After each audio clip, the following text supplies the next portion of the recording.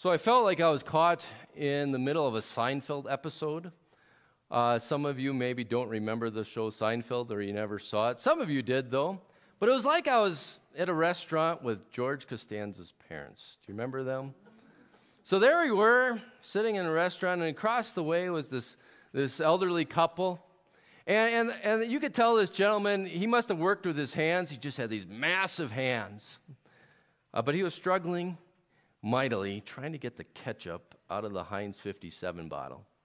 He had this nice burger, and he was trying to shake that ketchup out of the bottle, and nothing came out, and he was, pounding it on the bottom, and he was twisting, he was doing all these things. You could just see the frustration getting, welling up inside of him. I think his face was turning as red as the ketchup that was inside that glass vise, and he just wanted to get that out. I thought he was going to break it on the table finally and just, pour it out. But while he's doing that, and he's getting more and more upset, his wife, in a not-so-encouraging way, says, "You got to hit the 57. Hit the 57.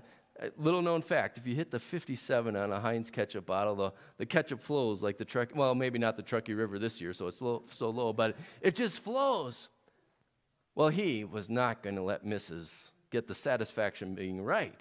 And so he just kept trying every other way to get ketchup out of that bottle, instead of hitting the 57. So there he is, getting madder and madder and madder. And she's saying, hit the 57, hit the 57. And all of a sudden, their nice date turns into this massive duel. Hit the 57. I mean, have you ever heard of an argument so silly? Probably, right?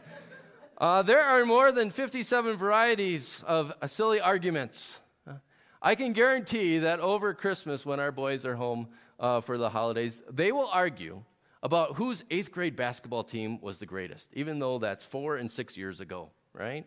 Or I will argue with my oldest son, who's the GOAT, LeBron James or Michael Jordan? It's obviously Michael Jordan, right? There are dozens and dozens others of varieties of that. Coke versus Pepsi, Lay's versus Ruffles, dog people versus cat people, TP over, TP under. Pick your argument. And I almost would, if I'm a betting man, I would almost guarantee that if you rode here today with at least one other person, you maybe had a silly argument on the way. It seems like 80% of silly arguments happen in the car when you are going somewhere. That happened for the disciples too. Seems like they often had an argument as they were going somewhere, as they were on the road. That's what we see happening in Mark chapter 9. As they get to a house and Jesus says, "Hey, what were you guys arguing about?" And all of a sudden they grew silent, because on the way they had argued about who was the greatest. Just for argument's sake today, who would you say is the greatest disciple? Anybody want to put anybody up for a nomination? Chris? Judas? Okay. Why? All right. So, very good. I didn't think anybody would say Judas. But yeah, Judas God used. You could also say but they didn't know that yet. But what would have been Judas's argument maybe along that day? He would say, "Hey, I'm the treasurer. I got all the money, right? Money equals power, so I'm the greatest." Anybody else want to throw anybody up for a nomination?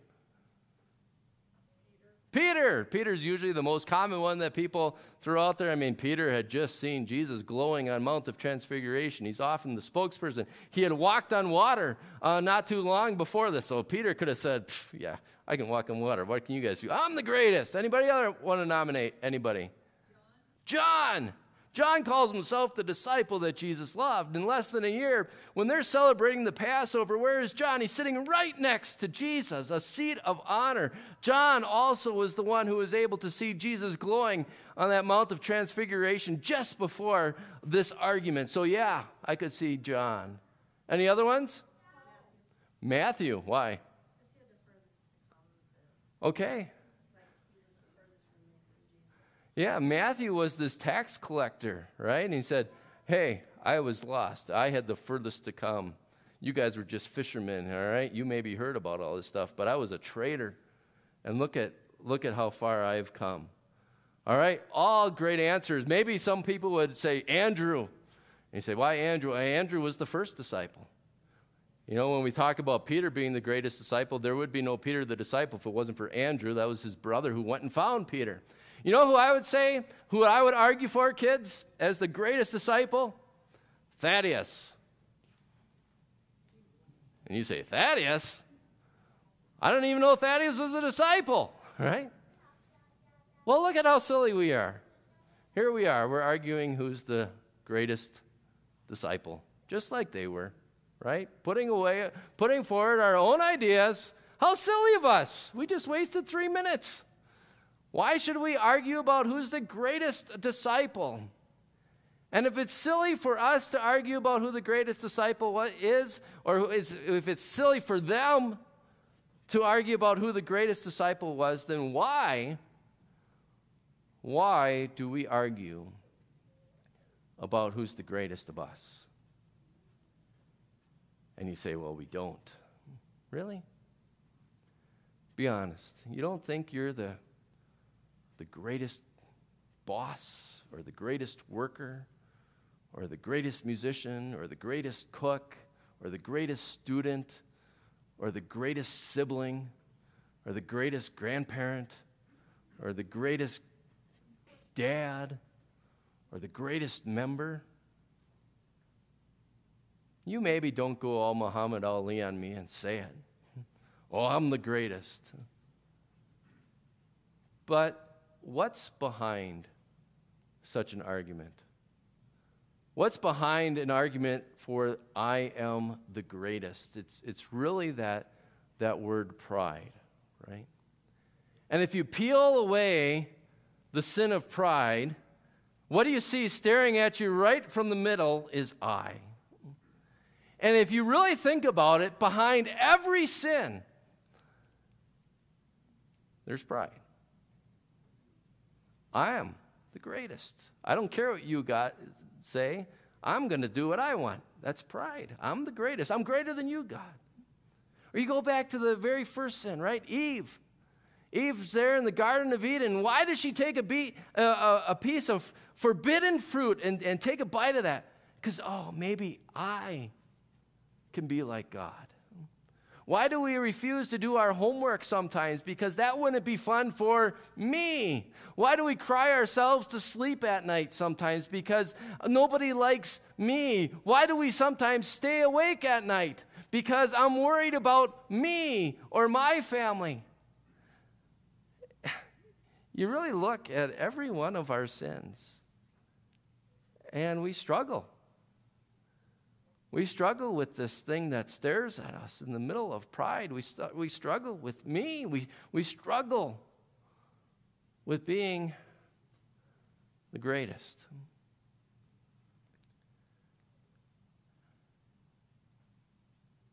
And that's silencing.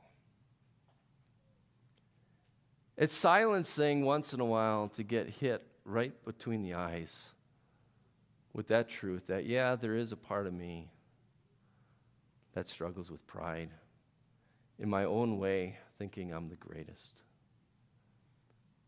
It was silencing for the disciples when Jesus asked that little question, hey, what were you guys arguing about? You could hear a pin drop in that Capernaum home when Jesus asked them, what were you arguing about on the way? So why did Jesus ask the question? And why does Jesus ask us the question today? Why do you think you're the greatest? Just to make us squirm? No. Because Jesus knows that one of the biggest threats, if not the biggest threat, that can destroy our faith is a love of self. You know, you go back just a week before this conversation that Jesus has in the Capernaum room. He explains to his disciples, he says, whoever wants to be my disciple and follow me must deny themselves. deny themselves and follow me. Jesus knows how threatening self is. He knows that pride gets in the way of us following Jesus. Pride can get in the way of our faith. Pride just plops itself on the path like a big old traffic pylon saying, nope, you can't go this way. Find some other way. I don't want you to ever get close to Jesus. That's what pride does, because it's all about I. And we all struggle with it. But thankfully, while pride plops itself on the path that we follow, it's on the path to Jesus. It was not on the path of Jesus. On Tuesday nights, we have connect groups or growth groups. We've been meeting this season on Tuesday nights at the Carroll's house. And just a little commercial, you are all welcome to come this week. And you get Taco Tuesday this week. So if you want to come 5:30, 6 o'clock, you are more than welcome to come over there. I do need an RSVP, though, today. All right? So then we reinforce the weekly message. And you can also, if you want to zoom in, let me know. But anyway, at Connect Groups, when we started this series, we talked about the transition in the Gospel of Mark. And over the last 3 weeks, we've been looking at, this is from Mark 9, we've looked at Mark 7, we've looked at Mark 8. But if you look at the way that the gospel, this is the way the Gospel of Mark starts, Jesus just bursts onto the scene with miracle after miracle after miracle. If I just thumb through the book of Mark, I'm just going to read some of the headings here. So in Mark 1, you got, guess what? Jesus heals. Jesus heals. And then what happens? Jesus heals. Jesus heals. And then, then what does it say here? Jesus calms the storm. Jesus raises a dead girl. Jesus restores a demon-possessed man. Jesus feeds 5,000 people. Jesus walks on water. Jesus heals. Jesus heals. Jesus feeds 4,000 this time. And it's just miracle after miracle after miracle. All these awesome displays of power that could have just fed Jesus' pride. But then you get to about the midway point, what we've been looking at the last 3 weeks. And all of a sudden you see this shift that, Jesus says, he shows all his disciples, hey, I'm the powerful Son of God. But it's not about me. I don't know if you caught it when we read the gospel earlier. While the disciples were arguing about who's the greatest, do you remember what Jesus was talking about on the road? This is what he said, the Son of Man is going to be delivered into the hands of men. They will kill him. And after 3 days, he will rise. C.S. Lewis, some of you maybe know that name, great author, Christian author, didn't grow up a Christian, grew up an atheist, wrote things like Screwtape Letters, Mere Christianity, The Lion, Witch, and the Wardrobe. But he said once, humility is not thinking of less of yourself. It's thinking of yourself less. So that's the opposite of pride. Humility is not thinking less of yourself. It's thinking of yourself less. That's really what we see Jesus doing, isn't it? You again look at what it says here. It says, the Son of Man is going to be delivered. And sometimes I think that title for Jesus is maybe the most misapplied, misdefined title for Jesus. Whenever you hear Son of Man, people sometimes say, that's just Jesus that's false humility. That, I'm not the Son of God, I'm just the Son of Man. Actually, it's quite the opposite. In the Old Testament, the prophets often talked about or wrote about, hey, there is going to be someone like a Son of Man who has all power, who has all dominion, who's going to reign over all things. He's going to fulfill all the Old Testament. So whenever Jesus talks about himself as the Son of Man, he is saying, hey, all those prophecies are about me. I am the one who has all power. I am the one who has all dominion. He never thinks less of himself. He understands who he is and what he has come to do. But he also understands it's not for him. Humility is not thinking less of yourself. It's thinking of yourself less. And that's what we see Jesus doing. His whole life highlighted in the second half of the book of Mark. I mean, you will see a phrase like this over and over and over again. The Son of Man is here for what purpose? To be delivered into the hands of men, to be killed. If you jump ahead a chapter, the Son of Man did not come to be served, but to serve. You see, Jesus, his whole life, it's not about him, but he's thinking about you. He's thinking about your life. He's laying out his life so that he can be the servant of all. You are the all to Jesus. And he doesn't want anything to get in the way of that. And so what does he do here with the disciples? He reinforces this message. You know, as he's sitting there, they go silent because they've been arguing about the greatest. He doesn't give up on them. He doesn't storm out of the house and say, "Hey, you guys, you're a hopeless cause." He says, "No, okay, I'm thinking of you." And so what does he do? He grabs a little child sitting down. Jesus called the 12 and said, "Anyone who wants to be first must be the very last and the servant of all." And then he took a little child whom he placed among them. And taking the child in his arms, and so this child, sometimes people say, "Well, who is this kid? What's this kid doing in the Capernaum room?" I don't know who that kid is. Some would argue it's Peter's kid. Peter lived in Capernaum. We know Peter was married, so maybe it's Pete Jr. Doesn't really matter. But the point of what Jesus is talking about here, and to understand the culture a little bit, there would have been no Galilean mom, or there would have been no Galilean kid that would have had a cell phone with data, all right? They were not spoiled, all right? There would have been no Galilean mom who would have called up the bus driver and said, "Hey, my little Johnny didn't have a good day on the bus. What are you going to do about that?"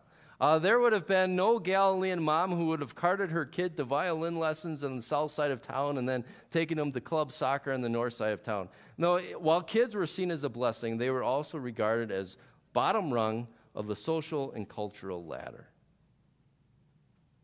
And so by taking that little child into his arms, Jesus is reminding his disciples, don't think of yourself so highly. Here and other places, Jesus welcomes the little children. Doesn't spoil them, but he welcomes them, just like he welcomes the tax collector, just like he welcomes the thief, just like he welcomes the prostitute. Doesn't condone their behavior, but welcomes them.